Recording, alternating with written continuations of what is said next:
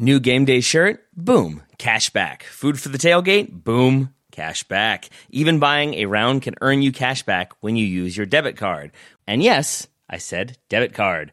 With Discover Cashback Debit, everyone can earn cash back on everyday purchases. Look, in sports, it's hard to predict who is taking the win, but you know what's guaranteed to win? Discover Cashback Debit. Oh, and did I mention there are no fees, period? I'm telling you, this one, it's a real game changer. Check out transaction eligibility and terms at discover.com/cashbackdebit. Discover Bank, member FDIC.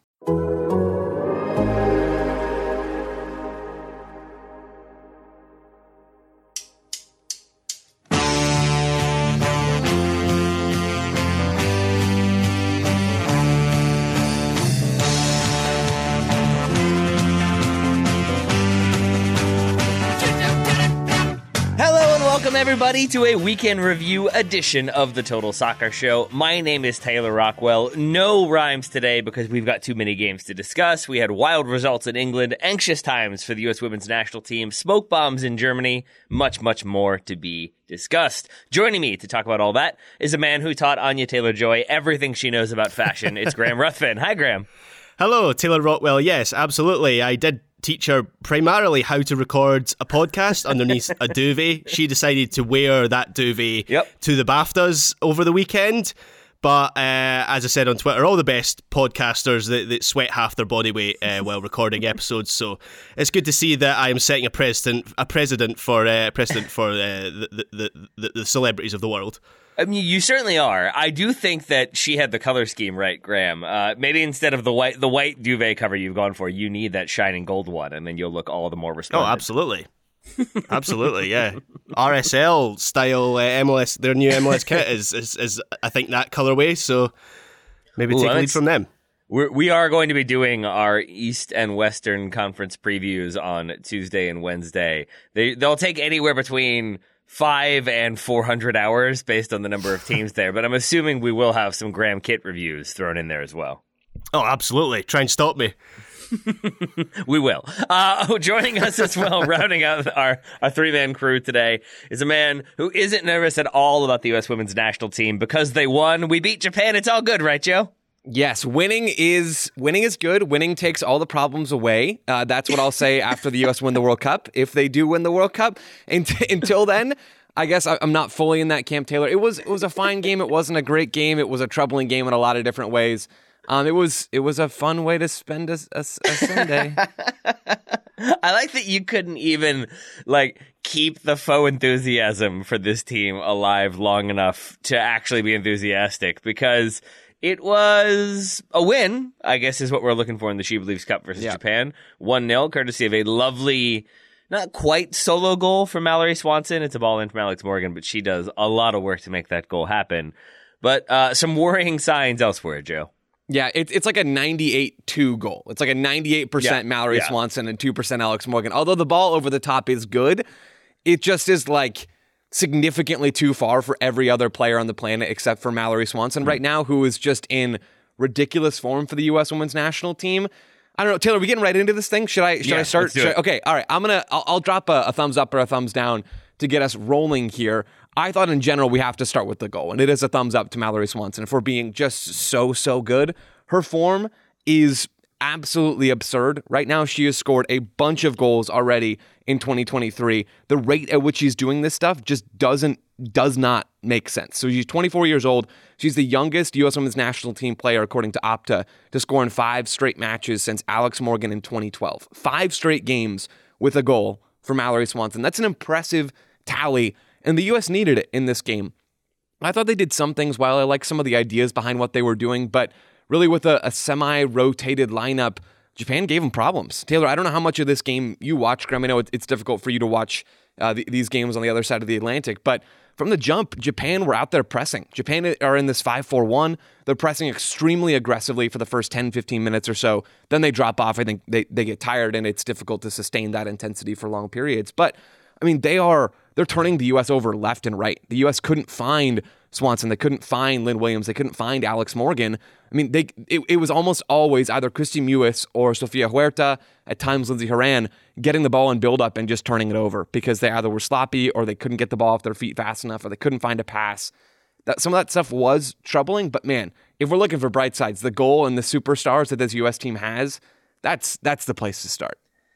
I mean, it is, but isn't that sort of like not to take us immediately down the negative path again, but I will, that is sort of the hallmark of the U.S., right? They have the star performers. They can ride that talent to a certain degree, but as you said, Joe, huge chunks of this game did feel like Japan pressing and making the U.S. uncomfortable, and then Japan being very well organized in how they dropped into defense and how they sort of just sat and made the United States try to beat them. And to your point, it felt very disconnected. It felt like the United States sort of had to rely on individuals, and ultimately a mistake from Japan combined with some good individual effort. But there was still that just sort of lack of creativity, lack of team creativity at that. Yeah, and I'll throw out a couple of thumbs down specifically that are paired with that. Really thumbs down to Kristie Mewis and thumbs down to Lindsey Horan mostly, and then also to Huerta and maybe a little bit to Fox. I thought all of those players, so it's Kristie Mewis at the 6, it's Lindsey Horan as the left-sided number 8, it is Sofia Huerta as the right back and Emily Fox as the left back. So all those players are pretty key in possession for the U.S. as they're trying to build from the back, and none of them were very good. To really spotlight Kristie Mewis here, I don't think I care to really ever see her at the number 6 for the U.S. going forward. What Kristie Mewis is good at is she is mobile. She can connect play when she can face forward. That's why mostly we see her as a number 8 rather than a number 6 where we have to play in this 360-degree kind of space. Kristie Mewis not very comfortable when she has to turn or receive on the half turn and drive forward or find a pass. She's not very good under pressure, and I think in that way, Vlatko maybe hung her out to dry a bit in this game because I don't think she was ever going to look good. But Mewis was a tough one. I think a big reason why the U.S. struggled in possession for large stretches of this one. And then Huerta was just sloppy. I think there's a reason why it seems like we're trending towards Emily Fox at right back and Crystal Dunn at left back being the go-to fullback pairing for the U.S. despite, I guess, regardless of sort of how Crystal Dunn feels about it, although Vlatko apparently is willing to try her other places. I'm not really sure where we stand on all that. But I think that's, if I had to put money on it, that would be my expectation for the opening day of the World Cup fullback pairing for the U.S. And I think we saw in this game why it's probably not going to be Sofia Huerta. So thumbs down to some of those players in particular. I will give like one positive note here. And I don't know fully how I feel about this yet. I want to see it more. But the Canada win for the U.S. was good. They beat Canada 2-0 the other day. All the asterisks in the world around Canada and the context around the team. There is something to be said for all of that and how it takes energy out of you and makes it harder for you to play against one of the best teams in the world. So there are caveats here. But I thought the U.S. was good in that game. They pressed aggressively. They got goals early on. They were a good team. They looked like a team that is dominant and ready to dominate at the World Cup. And they did some good stuff in possession, too. The U.S. didn't do a ton of good stuff with the ball in this game. They had 5 shots to Japan's 15. They finally got at their own half, after 5 minutes or so of this game. But what I will say is they weren't just lumping the ball long every single time. They weren't getting into the final third and crossing the ball into the box 1,000 times in this game. I know that feels like a low bar because it is a low bar for this U.S. team. They should be doing so much more, and they should have been doing that years ago under Vlatko at this point. But it does sort of seem to me like the execution wasn't there in this game, but the intent was inching closer to where I feel it should be for this U.S. team, where they shouldn't immediately fold under pressure. They shouldn't just have to set up for second balls and transition moments. They should be able to do that stuff, but they should also be able to combine and play through pressure and find gaps in the final third. And like I said, all of it didn't come off cleanly in this game. Most of it didn't come off cleanly, and that's the problem now. But it did sort of seem to me like the U.S. between the Canada game and maybe stretches of this game are sort of trending to a place where I'm more comfortable with when they have the ball. I don't know if we're all the way there yet. I mean, I know we're not all the way there yet. I don't know if we're actually ever going to get there or not by the time July rolls around. But, maybe that's like a thumb 15 degrees up for some of the ideas we're starting to see form for the U.S. And we do have a few players missing. So Sophia Smith doesn't play in this one. Crystal Dunn doesn't play in this one, nor does Rose Lavelle. Alyssa Nair is also on the bench. So we might see a stronger team playing in the final game. We will probably see a stronger starting 11 when the Women's World Cup rolls around. Joe, of the players that came in the second half that could play sort of meaningful minutes, Taylor Kornieck comes in with like 5 minutes to go. But Emily Sonnett comes on for Huerta, Trinity Rodman for Lynn Williams, Andy Sullivan for Ashley Sanchez, Megan Rapinoe for Mallory Swanson, and Ashley Hatch for Alex Morgan. Did you think any of them stood out in a positive or negative way? None of them really wowed me. I'm kind of fascinated by Taylor Kornieck's fit with this team. Vlatko's tried her some with the 6. She was definitely not playing the 6 when she comes on in this game. But she brings a ton on set pieces and maybe can bring some in open play as well. I'm curious about her fit. I don't think we saw a lot of her in those 5 minutes. Ashley Hatch, I think is not going to be at the World Cup when Catarina Macario comes back and is involved. Megan Rapinoe, I don't really see having a meaningful role with this team. I think we're kind of past that at this point. Similar to how Tobin Heath, it appears, has been almost all the way phased out. And I know there's maybe other injury factors and things there, but I'm not expecting a lot from Rapinoe. Rodman is the one of all those players you mentioned, Taylor, that I think has the biggest ability to change the U.S. and to continue to help them improve. But I don't know, the second half to me, and I don't know if you felt this way, Taylor, was kind of sloggy. Like the U.S. got their goal from Swanson, and that was fantastic. And then it sort of felt like, all right, we got ours. We don't need to do a ton here. And Japan were trying to make life difficult for them. So I didn't see a ton from the subs. I don't know if you did. One player that I do think was really good in this game is Casey Murphy in goal. She made a number of really massive saves towards the end of this match. I think she's pretty locked in as Vlatko's number 2 at this point. It seems like the starting job is Alyssa Nayer's to lose, but I mean, credit to Murphy because she kept the U.S. It really not just in the game, but she kept them getting out here with 3 points ahead of the final game against Brazil. And I thought was really, really sharp, which is good for her and really good for this U.S. team ahead of the World Cup, which is getting way closer and way closer by the day.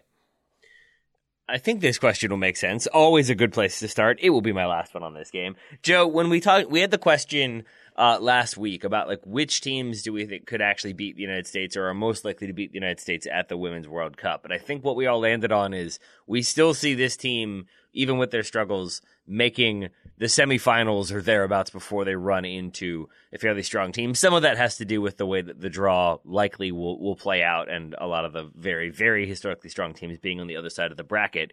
Did you see anything from this game, either positively or negatively, that has you feeling different about that prediction from us? No, not yet. My biggest encouragement still with this team, besides all the star power, is how easy the bracket appears to be. And that's not to minimize these other teams, but there is still an objective quality difference between the U.S. and a lot of the other teams that we mapped out along that road to the semifinal. That's when it really starts to get real. If the U.S. run into obstacles before then that we don't expect, and we'll go through and preview all of this stuff before the World Cup starts. So there's plenty more to talk about with all of this stuff. But, I mean, the semifinals is when it's going to start to get difficult or like genuinely difficult. The U.S. could lose this game and be done. And then we're grappling with that reality. I don't think the road to get there really changed all that much based off of what I saw yesterday. And my outlook on this team didn't change all that much either for the positive or for the negative. All right. Well, speaking of grappling with reality, Graham Ruthven has been silent for most of this section. Some of that, I'm assuming, has to do with spilling half of a green tea onto his laptop before we started recording. Graham, T-Watch, how are we doing on the laptop front?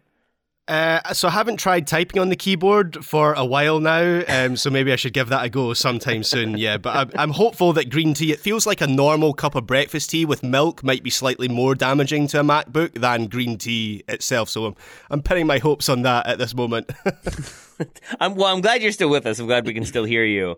I have done that myself. Multiple times. I spilled orange juice on mine once. That didn't go well. Joe, I'm assuming you have never spilled anything on a laptop because you are precise and disciplined. Oh, no. I am like genuinely pretty clumsy. So I spilled an entire cup of water on a laptop as well. That one did not make it, RIP. That was several years ago. What to hear, Joe. I know. This is the thing. Good, is like good news stories. All of my stories are going to end with, and then the hard drive was fried. Sorry, Graham.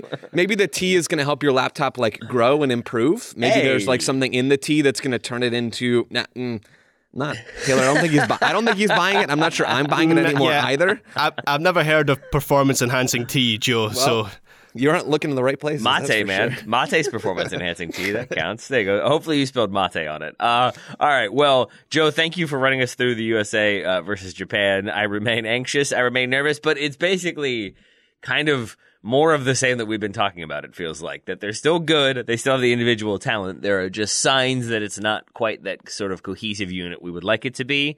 Maybe that performance is elevated when like the pedal meets the metal or whatever it may be. But for now, we'll keep talking about the U.S. women as they prepare for the World Cup. And then in a more immediate fashion, we're going to take a break, and then we will come back to talk about the Premier League action from the weekend. Back soon. New game day shirt? Boom. Cash back. Food for the tailgate? Boom. Cash back. Even buying a round can earn you cash back when you use your debit card.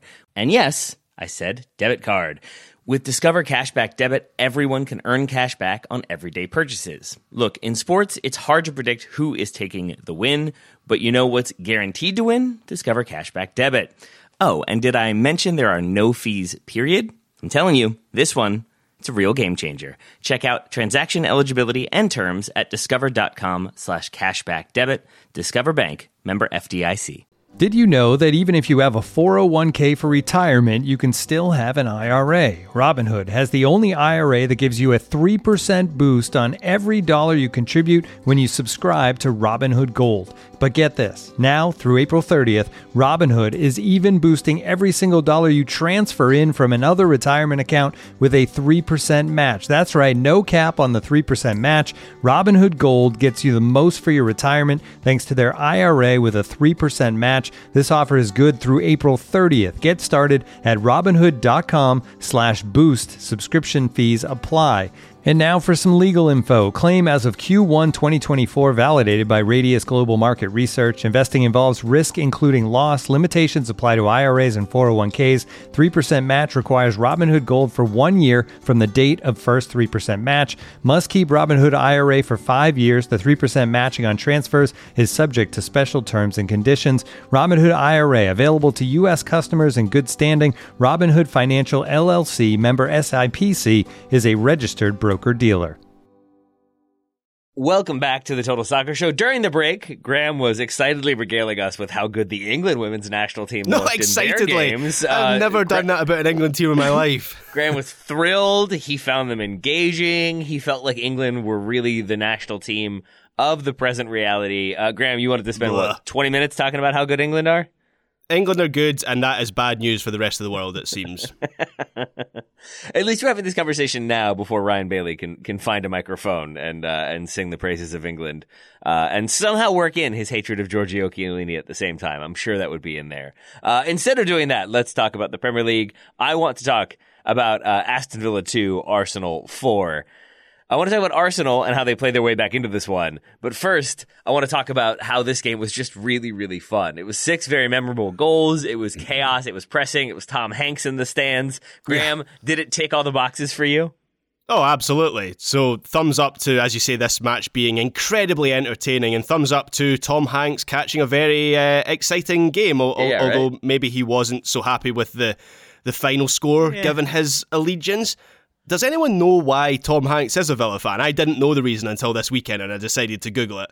Apparently, he just liked the name. Oh. Because he thought Aston Villa was an actual place, and he thought it was like some sort of quaint spa town and not England's second biggest city. So we've had a lot of questions recently, seemingly on listener questions about how to pick a team in the Premier League or how to pick an NWSL team. It could just be that you like the name. And Tom Hanks has kind of been an Aston Villa fan for I think about 15 years now. So he does genuinely seem to have some sort of connection to that club.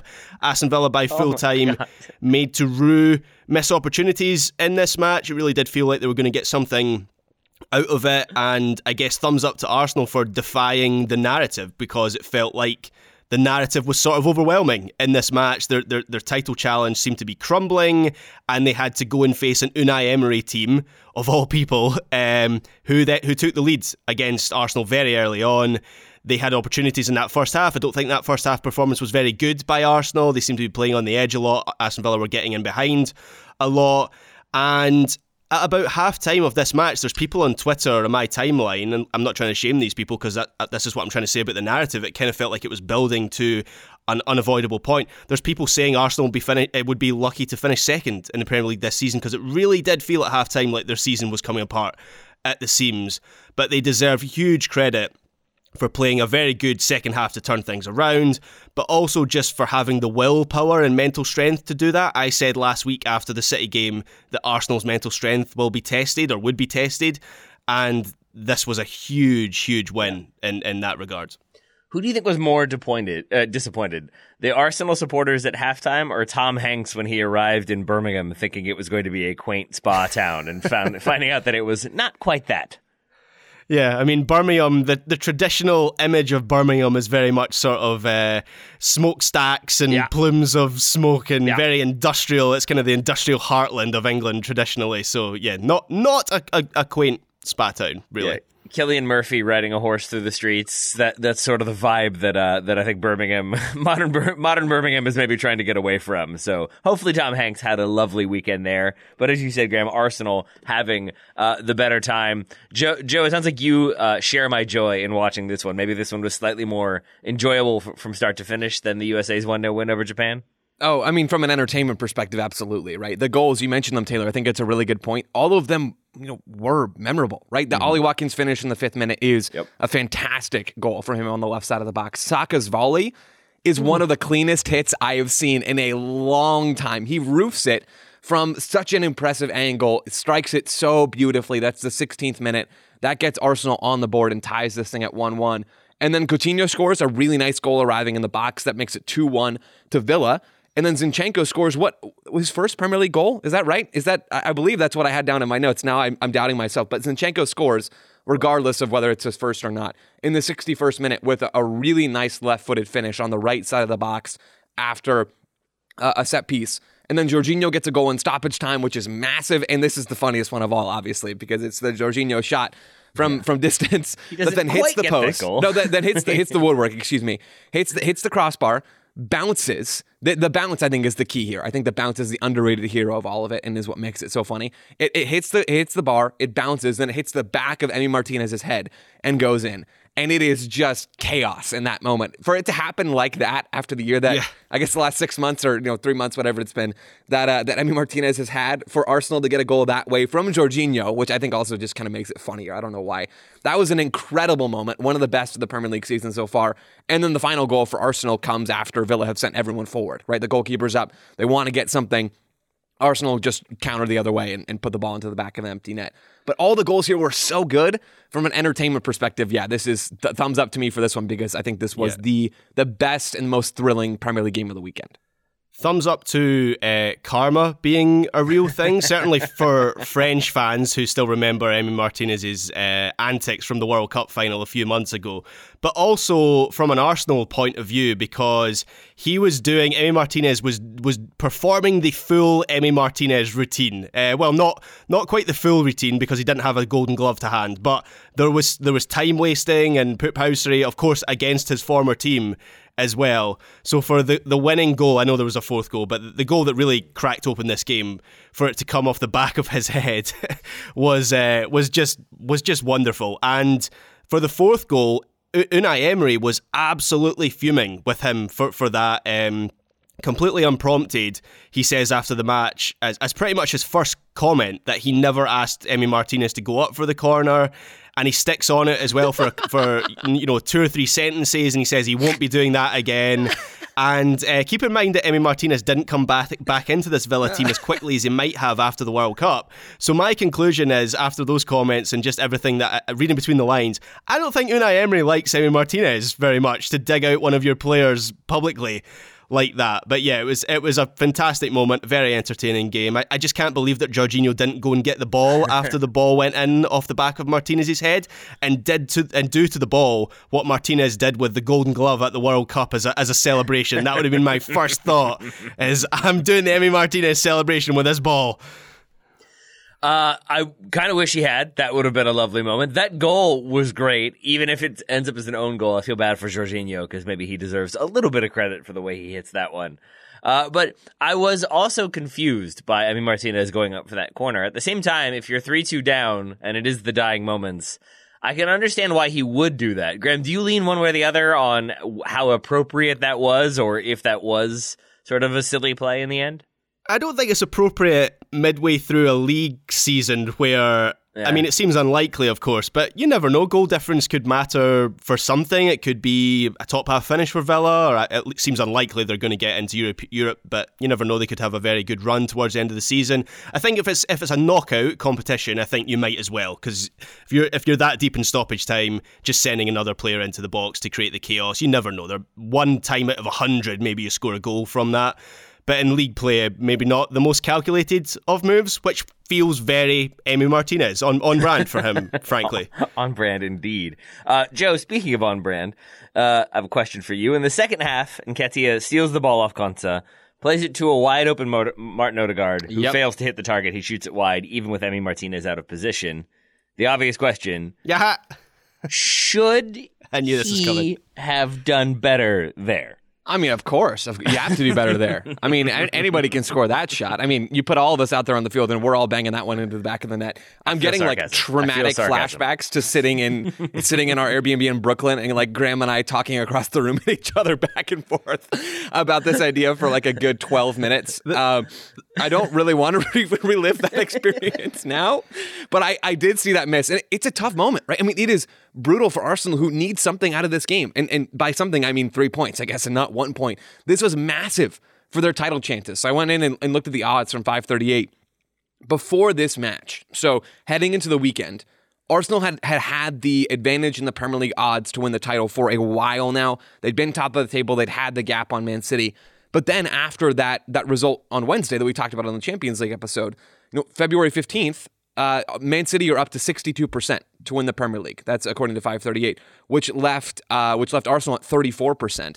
Then after this result, and after Man City's result, which we haven't talked about yet, but I think we will mention briefly, it totally flip-flops. Not to that extreme, but Arsenal are now back up to 49%, and City are down to 47%. So that's how important this win was for Arsenal, and how helpful City's draw with Forest was. But I mean, this is, like, I think we've laid it out properly, but just to add the numbers element behind it, Graham, you did a good job of talking about the importance of this and the narrative. Like, this is season-changing stuff. I do think there's a part of me that will always think back to this Arsenal result and City's draw not finishing off their chances as one of the pivotal moments of the title race. And this title race, for me anyway, just speaking personally, has so far been the most enjoyable that we've had in recent years. I can't remember if I mentioned this. We do a lot of podcasting. I can't remember what show I might have mentioned this on before. But in recent years, it's felt like the teams at the top of the Premier League have just been so good that even when we've had a quote-unquote title race, it's kind of two teams just sprinting to the finish. And actually, in terms of entertainment, it's not been that enjoyable. This season reminds me of the title races we'd had between Ferguson's Man United and Wenger's Arsenal, where as good as those teams were, they did drop points. They lost games. There were twists and turns throughout the season. I remember the 98-99 season. Manchester United looked out of it maybe 8 games from the end of the season. Arsenal then dropped points. Manchester United come back into it. I don't think the two teams involved this season are as good as, Liverpool and Man City have been in recent years. But as I say, from an entertainment point of view, I much, much prefer this. From the entertainment point of view, I also enjoyed the drama of this game. When we get the moment of Arteta mimicking the referee in a way a child would, I think when the score was still level, when I think the referee said like the ball was still moving and it cut to Arteta and he was like, oh, the ball's still moving. Like that felt like a very Kevin Keegan, like, oh, he is losing his mind with frustration and anger. And it did seem like things were getting away from him. I was a little bit nervous about how this was going to play out. And I watched Match of the Day specifically for this game because I wanted to see if they had thoughts on what Arsenal did differently in the second half, or what, genius tactical decisions Mikel Arteta made that brought them back into this. And the consensus seems to be that he just screamed at them in the locker room and really was very sort of reminding them what was on the line, what was expected of them. And they just sort of raised their game collectively in the second half. And as oversimplified as that sounds, and I'm sure there's some tactical instruction in there, it just sounds like there was a reinstilling of belief into the team at halftime that brought them out for the second half ready to go, and they were, and that they fight back and get this win, I do think is a massive moment for them in what has been a down period. So, Graham, are you feeling better about Arsenal's title aspirations at this point? Not that you have love for Arsenal one way or the other. Oh, I think you have to after a win like this. I mean, it feels like every week we're saying potential turning point, and that takes me back to what this title race is like. But this could potentially be a big turning point for Arsenal in their season. I look forward to them dropping points. I don't actually know who they've got next, but I'm sure they're going to drop points in that game, and we're going to be right back where we started. But yeah, very impressed with how Arsenal, it just felt like in the second half they were more focused on imposing their own game. I think in the first half there was still it felt like they were feeling the absence of Thomas Partey at the base of the midfield. And I know Jorginho comes in, and actually I know he gets the goal, which is technically not his goal, but I know he gets the winning goal. But I thought there was a lot to take from how he gives Arsenal a different dimension, where he can play these passes from deep in behind, primarily for Saka to get in behind, but there was also one for Martinelli on the other side as well. And as good as Partey has been for Arsenal, they haven't really had that dimension, so that is something new.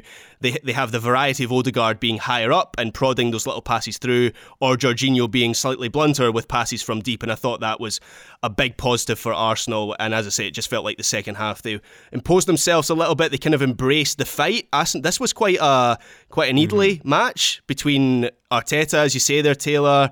Unai Emery felt like he was very much up for getting one over his old team. I was reading today before we started recording that there was a fight between the analysts of the two clubs in the press box as well. Yeah. I really hope someone filmed that, because I want to see what a fight between football analysts is like. There was graph paper flying everywhere, computer mice getting thrown between people in those little round spectacles, those little round glasses. Yeah, throwing printouts of Y-Scout footage. Yeah, I really want to see what that was like. Joe, any thoughts on what an analyst scrum would look like? I mean, I think it's just pretty much the conversation that Graham and I had in Brooklyn. I think that's all it is. But with more graph paper being thrown around, Graham, you're entirely right. Maybe there was like a Google Slides document that was open that wasn't supposed to be open, that fell into the wrong hands. I mean, I know a lot of that stuff goes around. There's all sorts of ways this could go. Graham, I saw that on Twitter as well. Didn't fully know if it was real or not. And now that you've said it, I fully believe it. I love that so much. Oh yeah, it's definitely real. Both clubs have been reported to the FA for it, so the FA is going to investigate it, which is hilarious. That is absolutely fantastic. They were changing Excel spreadsheet data, and it just it took off from there. We've talked a bit about Arsenal and maybe this being their 14th turning point of the season. Let's spend some time with Man City, who could only muster the 1-1 draw with Nottingham Forest. A good draw for Forest, obviously not just drawing City, but the way they did, getting the late goal, and I think not succumbing to the Man City storm in this one. Graham, City conceded their 11th away goal of the season, but it was at the other end that they really let themselves down. I'm trying to figure out how to put this in an informed way. Graham, why City no score more? Yeah, so maybe there was also a fight between analysts at this game as well, because thumbs down to expected goals meaning anything at all, because the final score didn't reflect the XG. So basically what I'm trying to say is that, and what you're saying, Taylor, as well, is that City had lots of chances. They could have been out of sight, but they were made to pay for that wastefulness late on, as Nottingham Forest took pretty much their only clear-cut opportunity from the whole match. There were three huge City chances in particular. The one where Foden was through and probably should have squared it quicker. He ends up squaring it in the end, but it's kind of like Foden. I do wonder if the presence of Haaland, if Haaland's not there, maybe Foden just sweeps it past the goalkeeper rather than having the option of squaring it to him. I still think the easy decision is to square it to Erling Haaland, but he should have done it sooner. Then you have the free header from Aymeric Laporte, which I believe Keylor Navas saved squarely with his testicles, and then the double Haaland chance on the rebound. So three huge City opportunities. Soccer is weird sometimes, so I can't really explain why City weren't able to score a second, and that's not the first time we've seen that from them this season. It has become a feature of their play occasionally, which is a weird paradox, because they've now got a striker who scores like 10 goals a game, and yet somehow wastefulness has been a feature of their season. But the way that Forest scored their equaliser also underlined how City can be vulnerable against teams with speed in behind. I do think Forest have settled on an identity under Steve Cooper. I know They've signed 1 million different players, and the first half of the season was about finding that identity. I think certainly against the higher caliber teams, Cooper has now recognised the threat that they have in quick transition, and they leaned into this particularly in the second half through players like Brennan Johnson and Morgan Gibbs-White, and obviously Chris Wood scoring the equaliser with a tap in from close range after good work on the right side. And I do wonder if Marco Rosa was watching this match. I'm sure his analysts, to give the analysts another mention, they'll be watching this game because RB Leipzig playing City in the Champions League this week. I see a team that can replicate a lot of what Nottingham Forest did, but to an even better and higher quality degree. It's sort of always like the button-down ones who end up being the wild ones. So in my mind now, there's like an analyst fight club where they all put aside their data and analytics, and then they like walk into a cement room, and then off come the ties and smart blazers and vests and sweater overcoats and that sort of thing. Joe, we've had a lot of shots taken at XG, mostly by me, but some by Graham.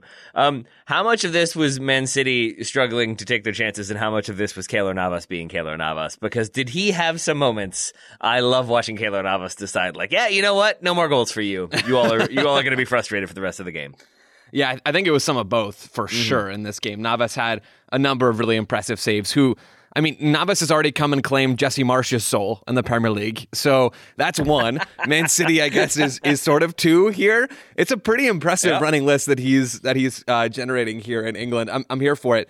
Yeah, Navas is a phenomenal keeper in the fact that Forest can come out and snag him in the January transfer window, granted on loan. But it's just, we talked about this after the window closed. It's just another example of the financial might and of the Premier League, and the fact that it really is the final destination in Europe at this point. That really maybe wasn't true a decade ago, but is certainly true now. For City, they're going to be kicking themselves after this game. They're going to be kicking themselves that they didn't find a way to get past Keylor Navas just one more time in this game. The goal from Bernardo Silva is phenomenal. But this stuff happens. Graham, you talked about City being wasteful this season. They were clearly wasteful in this game, and there have been other moments where they've been wasteful. They're still overperforming their XG by 10 goals this year. They are still scoring goals at a really impressive rate. The truth is, I'm not sure this is a great example of soccer being weird as far as the game goes. I think this is just what happens in soccer. We've all watched an ungodly amount of soccer games in our lives. You two more than me, but I like to think that I'm slowly catching up over time. But we could have had this exact same conversation after thousands of games that have happened over the last year, decade, whatever we want to pick. This is just how this sport works, and sometimes it feels silly. But City will kick themselves for not putting one away and not snagging 3 points. But the reality is, they're going to come out next game and score 4. They're going to come out the game after that and score 3, and they're going to be fine. This is just a normal dip, I think, for a really, really good soccer team. It's just unfortunate that it happens. I'm not trying to minimize the impact of that dip.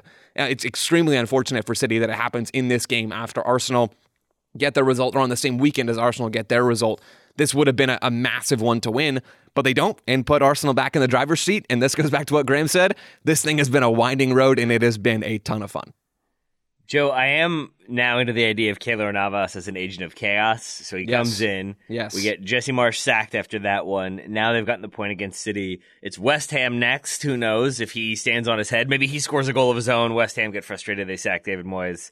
Then it's Forest versus Everton. Spurs versus Forest. That could be one where things take a turn. Newcastle's in there as well. Wolves in there. There's some interesting games coming up for Keylor Navas to create more Premier League chaos, but he has done a great job of it so far. So much so that I do agree with Graham, though. That one miss from Haaland, not the first miss, but the second one where he skies it. I'm assuming he just put some sort of spell on him, because I was sure that had taken a deflection and it was going to be a corner. Then Haaland just skied one from 8 yards out into a somewhat open goal. Again, Joe probably should have done better there. Of course. Should have done. Yeah. Has to do better there, actually. That's the one I love the most. Has to. Has to. This is funny that we're having this discussion, because driving back from the Albion game on Saturday, Chris Waddle was the co-commentator on BBC 5 Live, and I was listening to the Liverpool-Newcastle game, and 3 times in the opening 10 minutes, Chris Waddle says he has to score there. He should have scored there. Now, I subscribe to the belief that in very occasional instances, you can use that term when it is an absolute city Twitter. So I then watched the highlights of that game thinking, wow, there must have been like 3 golden opportunities. And honestly, they must be like 0.1 XG opportunities where Chris Waddle's saying you have to score. You have to. Yeah. When I heard that, Joe, I felt myself edging more to your side of the argument. Thank you. I Ben. forgot. Thank you. I forgot that it's actually that one. He has to score there. That's the one that annoys Joe more than you've got to be doing better there or should have done better there. Like have you even played soccer? That's what I was thinking. Like, have you even played soccer before? Like, you understand how this works. I mean, if you find the perfect human that can score all these goals, I'm sure he was. I'm also confident that he missed a few shots throughout his career. So. Yeah, it's nonsense. It's very Chris Waddle, silly. You got to be making the point there. You got to be making the point. Has to make it better. You got to. Has to. Let's talk. Speaking of not making points, let's talk about Chelsea. They lose 1-0 to Southampton. That's really good. Chelsea have 1 win in 2023. That's 1 in the last 10 in all competitions.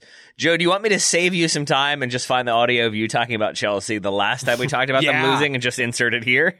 Actually, I think I'm editing, so I don't want to actually go through and do that.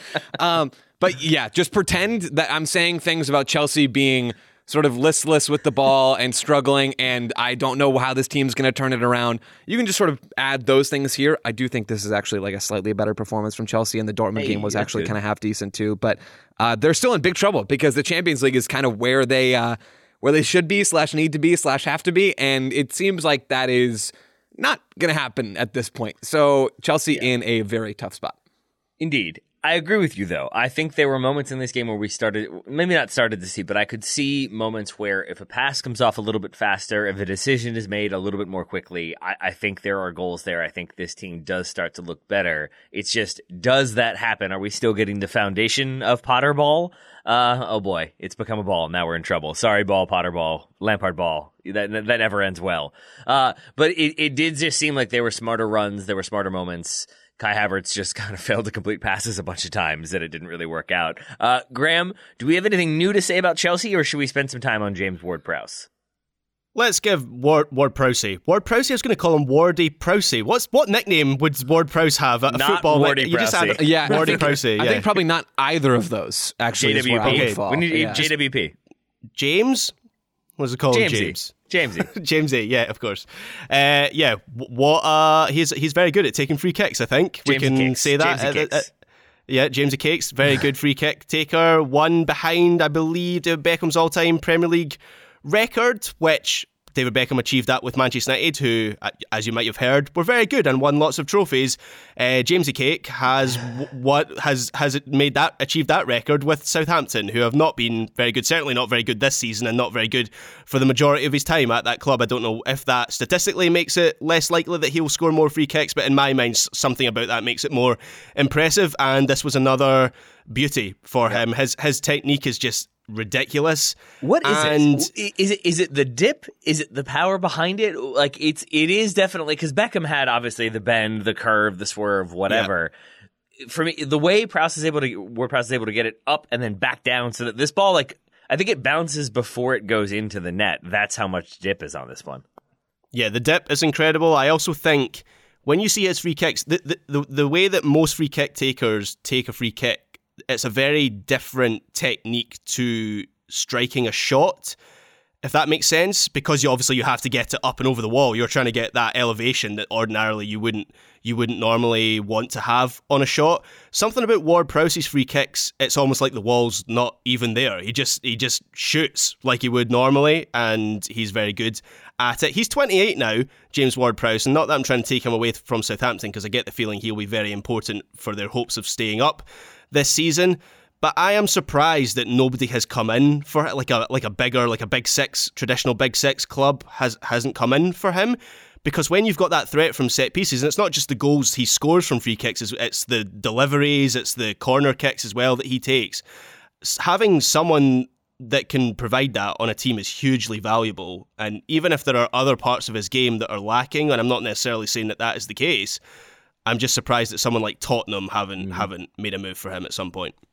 Well, give it some time. We'll see what happens with Tottenham with the rest of the season. But that does feel like a signing they could make. Or Liverpool. We know that Liverpool like to to pick up a Southampton player here and there every now and then. Oh, they do. Let's talk about Liverpool's 2-0 win over Newcastle in just a second. First, one more quick break, and then we'll come back. Today's episode of the Total Soccer Show is brought to you by Indochino. MLS is back, which means MLS fits are back. We got to see FC Dallas's cowboy hat move from player to player, and Iramendi rocked that thing after their win recently over the San Jose Earthquakes.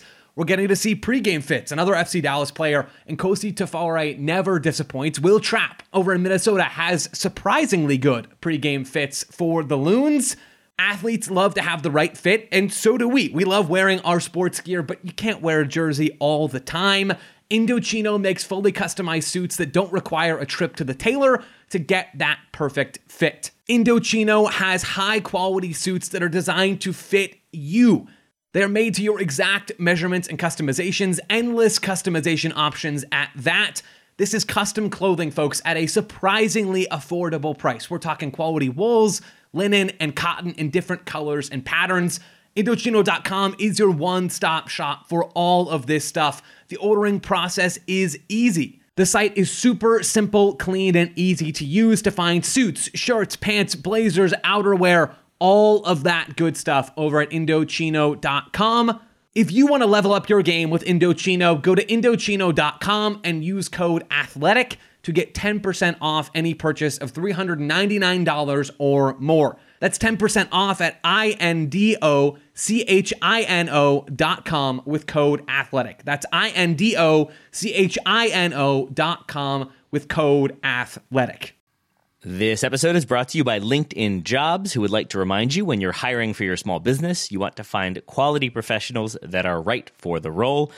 You don't want to end up with Ryan, Graham, and Joe. Just kidding. Just kidding. Very much just kidding, because I was very fortunate to have the three of them all join the show, and I had existing relationships with all three of them that allowed me to know that they could handle the amount of work that would be required, that they could be diligent in their tasks and be very effective on mic, and all three of them are. But again, that's because you have the existing relationship. If you don't feel like you have that with potential hires, then LinkedIn is going to make it very, very easy, and they're going to make it feel like you're connected to that person. They have a vast network of more than 1 billion professionals, which makes it the best place to hire because it gives you access to professionals you can't find anywhere else. But when you are setting the requirements and making it very specific as to what you're looking for, you can very quickly narrow it down to find the right candidate for that position. Hiring is easy when you have that many candidates. So easy, in fact, that 86% of small businesses get a qualified candidate within 24 hours. And LinkedIn is constantly finding ways to make the process easier. They even just launched a feature that helps you write job descriptions, making the process even easier and quicker. 2.5 million small businesses use LinkedIn for hiring, and you can too. Post your job for free at linkedin.com/TSS. That's linkedin.com/TSS to post your job for free. Terms and conditions do apply. Thank you very much to LinkedIn for sponsoring today's episode. Welcome back to the Total Soccer Show. We're going to talk Liverpool's 2-0 win at Newcastle. First off, thumbs up from me to Newcastle supporters for commemorating Christian Atsu, their former player whose body was recovered in Turkey after the deadly earthquakes there. He had been missing since early February when his apartment building collapsed. He played for the club, I believe, over 100 times, as well as a few other Premier League clubs. But the ovation for him was genuinely very lovely for a former player. Who I think at only 31, it was very, very shocking, as have been many of the scenes out of Turkey. So a lovely moment from the Newcastle supporters. I will pause for a moment because I am then moving us to later territory when I say, less lovely was Jurgen Klopp not wearing glasses. It always throws me off every time he's rocking contacts, or maybe he went for LASIK. I don't know what it is. I expect the big lenses in there. Maybe that's the thing that happens more often, but every time I see him not wearing glasses, I'm not 100% sure it's him versus the assistant on the bench who looks kind of like him. We've talked about this before. I don't know why every manager has their doppelganger sitting next to them on the bench, but that seems to be a common occurrence in the Premier League. So thumbs up to Newcastle supporters, thumbs down to Jurgen Klopp, and then thumbs up to to Liverpool for looking very, very sharp. They had a sloppy first 10 minutes or so, but after that, they looked confident, they looked dominant. Graham, did you see things you liked from Liverpool in this one, aside from Klopp without glasses? So the Klopp without glasses thing is also unsettling to me. He used to be one of the analysts, and now he's trying to be one of the cool kids, and I think he'll always be an analyst at heart, Jurgen Klopp. In terms of his team right now, I know it was only a couple of weeks ago that Liverpool were losing to Brighton and Wolves, and that Brighton performance in particular was dreadful, maybe the worst of the season so far. But I do get the sense that Liverpool they're in a better place now than they've been at various points of the season so far, and I think we've seen a shift from Liverpool in particular in the last two games against Everton and then in this match against Newcastle, and it feels like they are placing an emphasis on being a counter-attacking team, and obviously they've always had their roots in that. Initially under Klopp, that's what they were. They were a team that played in quick transition, and then they became a little bit more possession-based, but this match was very much about hitting Newcastle on the break very quickly, and the game plan worked. And Darwin Núñez, he just gives you so much on the break, as he demonstrated for the first goal. And Cody Gakpo is also useful in that way.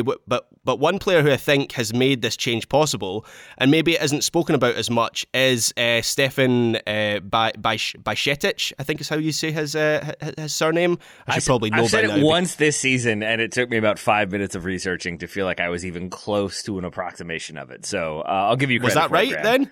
I don't even remember. I can't remember if that was like Bajcetic. Either way, I know who you're talking about, and yeah, he good. Yeah, so we're going to have to learn how to pronounce his name properly, because I think he is sticking around. He's been an important player for Liverpool in maybe the last 4 or 5 games that they've played, certainly the games against Everton and this one against Newcastle. He has actually been a little bit of a revelation for Liverpool since he came into the team. He plays at the base of the midfield, and so a lot of his job naturally is about stopping opposition attacks. But he is also brilliant at starting attacks and conducting attacks.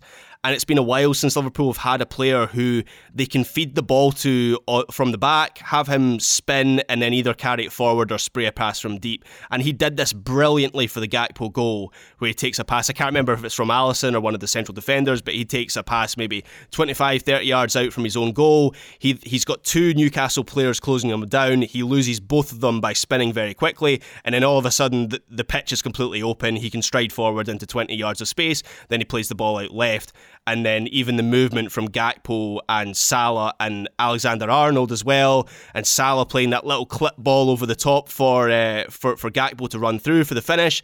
It was like watching Liverpool again. It was remarkable how reminiscent it was of Liverpool moves we've seen in the past. So Jurgen Klopp afterwards said that they'd been working on things like that all season. His exact quote was they'd been working on that for months, which kind of underlined and highlighted some exasperation that they haven't been able to pull off a move like that before now. But I think Bajcetic coming into the team, I think Cody Gakpo, we're starting to see him settle into that attack as well. Salah being out in the right wing, where I think he's most comfortable, and then Darwin Núñez just being a pest and a nuisance with balls over the top. It does feel like Liverpool have started to find an identity again as a team.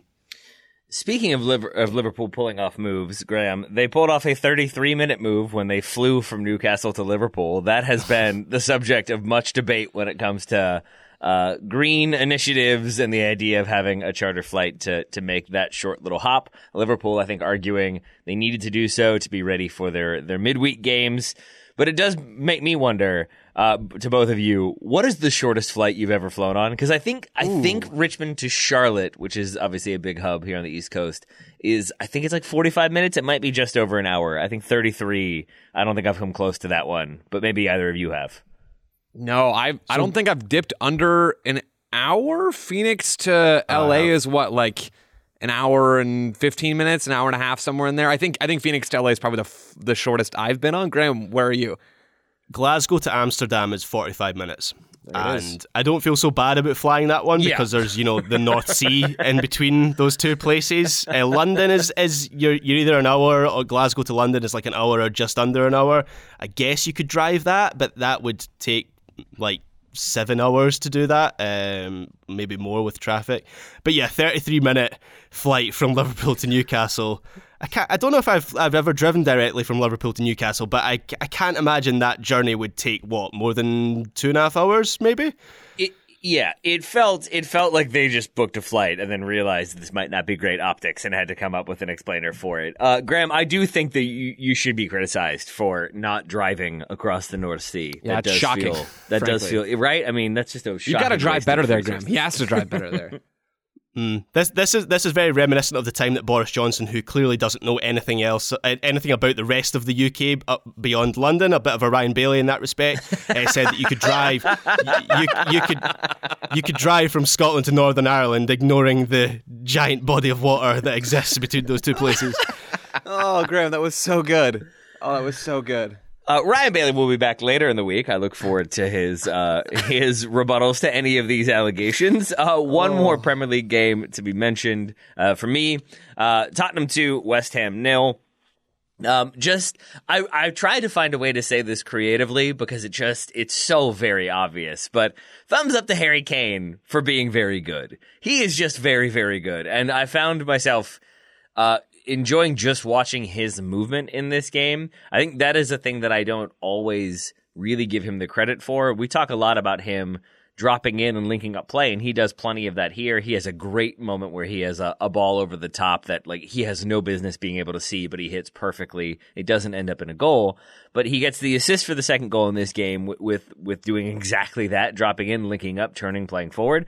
But then also he makes a run wide for the opener for Spurs that he takes two defenders with him because they're so focused on him. It just clears out all that space for Davies and a great ball from Højbjerg. And it's just worth, for me at least, pausing for a moment to just praise Harry Kane because it has not been a great season for Tottenham, it hasn't been the season I think they expected so far. We'll see how things play out. We'll see if Antonio Conte returns and what might happen there. But Harry Kane really is just an ever-present fixture for them and an ever-present bright spot for them, even in the moments when it seems like maybe he wants to leave. He has not yet done so. He has instead stayed there, been a great player for them, and a reliable, consistent player for them. So hats off to Harry Kane. Thumbs up to him. Would either of you like to say anything about Harry Kane, Tottenham or West Ham, before we keep it moving? I will take your silence to mean that we should keep it moving to the Bundesliga. So we had a bit of madness this weekend, a lot of madness this weekend over in Germany. Joe, you want to run us through it? Oh, my word. So the place to start here, for me at least, is with Borussia Mönchengladbach's 3-2 win over Bayern Munich. Bayern still top of the table, but there are now three teams tied on points at the top. So it's Bayern Munich on 43 points, it's Borussia Dortmund on 43 points, it's Union Berlin on 43 points, Bayern on top by goal difference by like a country mile. I don't think anybody's going to catch them on goal difference between now and the end of the season. So it is all about the points battle. Bayern have the tiebreaker locked up already. But this game against Gladbach was truly wild. So there's a goal in the 13th minute from Stindl, set piece routine, good finish, first time from the outside of the box. Then Bayern get a goal back in the 35th minute. Then Gladbach go ahead in the 55th. Then Gladbach go ahead by an even larger margin off of a nice Marcus Thuram goal that comes from a Daley Blind whiff in the left side of Bayern Munich's back line. And then Bayern get a consolation goal in the 93rd minute. But a lot of this stemmed from, at least in my view, the red card to Upamecano, which comes inside the first 10 minutes of this match, brings Gladbach down, and he is the last defender. Julian Nagelsmann was not happy about that change. He was not happy about that decision. He confronted a referee after the game and then had to come out and apologize. And apparently the German Football Association is going to be looking into all of this and going to ask him some very serious questions about what's gone down. That's my paraphrase of the reports that have come out of all of this. So a truly wild and chaotic game there. Germany in general, right? I mean, it doesn't have the mass interest right now of the Premier League title race, which is just sort of on a different plane. But this is like the best Bundesliga title race I can remember in quite some time. Bayern doing their thing. You've got those other teams that I mentioned coming up behind. The other good part about this game, sorry that I haven't mentioned, then I'll flip it back to you, Taylor, is thumbs up to the trophy. It wasn't a trophy celebration. It's like here's a memento to Jan Sommer of your time with Gladbach. Gladbach give him like this nice big frame with pictures of his time with the club. Now that he's moved over to Bayern Munich, it looks like there's a nice little personalized message in there to Jan Sommer. And then they go out and beat Jan Sommer and Bayern Munich, which I thought was just like the perfect ending to that little ceremony that happened before the game. So in general, this game was crazy and wild and chaotic. Red card, referee controversy, goals galore, title implications, all that stuff. German soccer in general right now is just kind of on one. Joe, a question about Dortmund for you for a moment. We got to make it about Americans if and when we can. Karim Adeyemi comes out of this game in the first half with another injury. He's already had one pretty lengthy one this season. And it's Jamie Bino Gittins coming in his place. Gio Reyna, meanwhile, stays on the bench. I did see a few people speculating this weekend that maybe Bino Gittins has surpassed Gio Reyna in that depth chart. Do you put any stock into that one, or is that one we'll just have to keep an eye on and see how it plays out? I would be surprised, not that Bino Gittins isn't talented, 18 years old, 3 goals in 10 Bundesliga games so far this year. He's a nice young player. I would wager this has to do with Gio Reyna's fitness more than it has to do with pretty much anything else, which is a topic that makes a lot of people angry on USMNT Twitter, stemming from the World Cup and how Greg Berhalter handled all of that.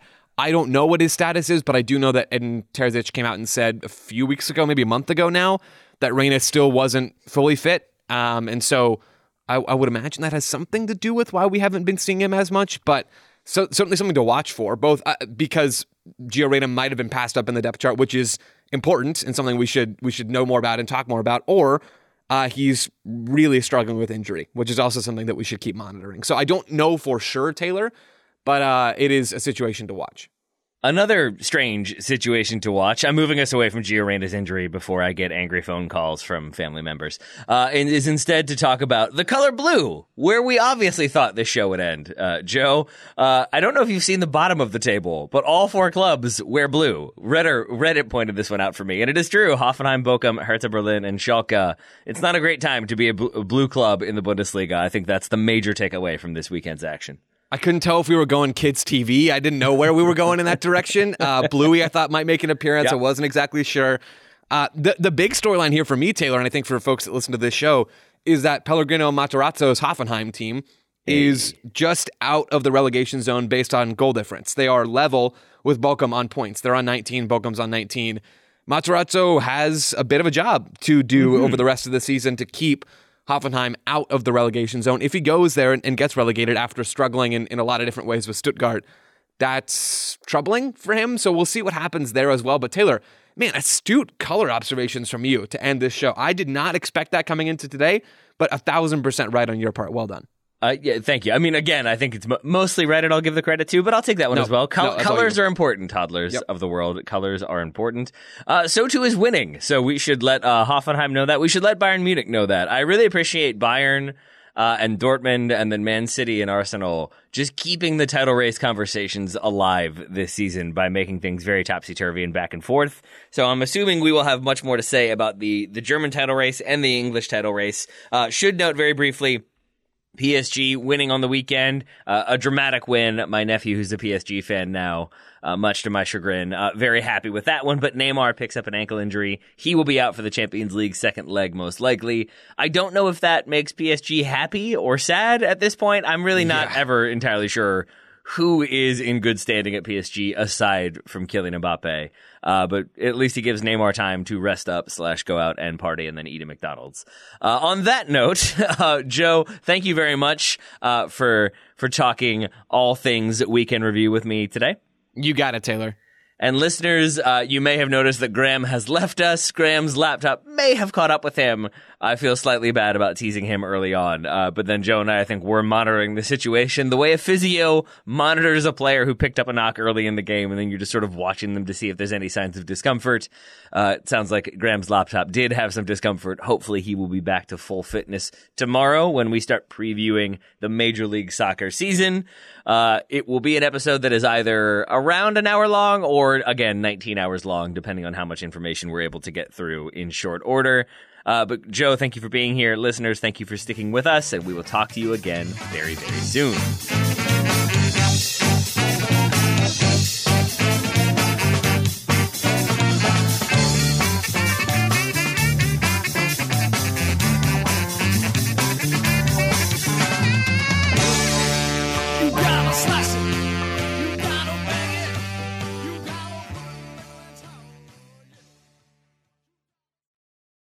Looking for the best place to buy tickets for any of your favorite teams or sporting events? We've got the spot. Our partner, StubHub, has been the leading ticket marketplace in the world for over 20 years, providing a 100% guarantee with every order. From a worldwide selection of live events, the widest choice of tickets, and industry-leading partnerships, StubHub has what you need to purchase with confidence. StubHub, an official partner of The Athletic.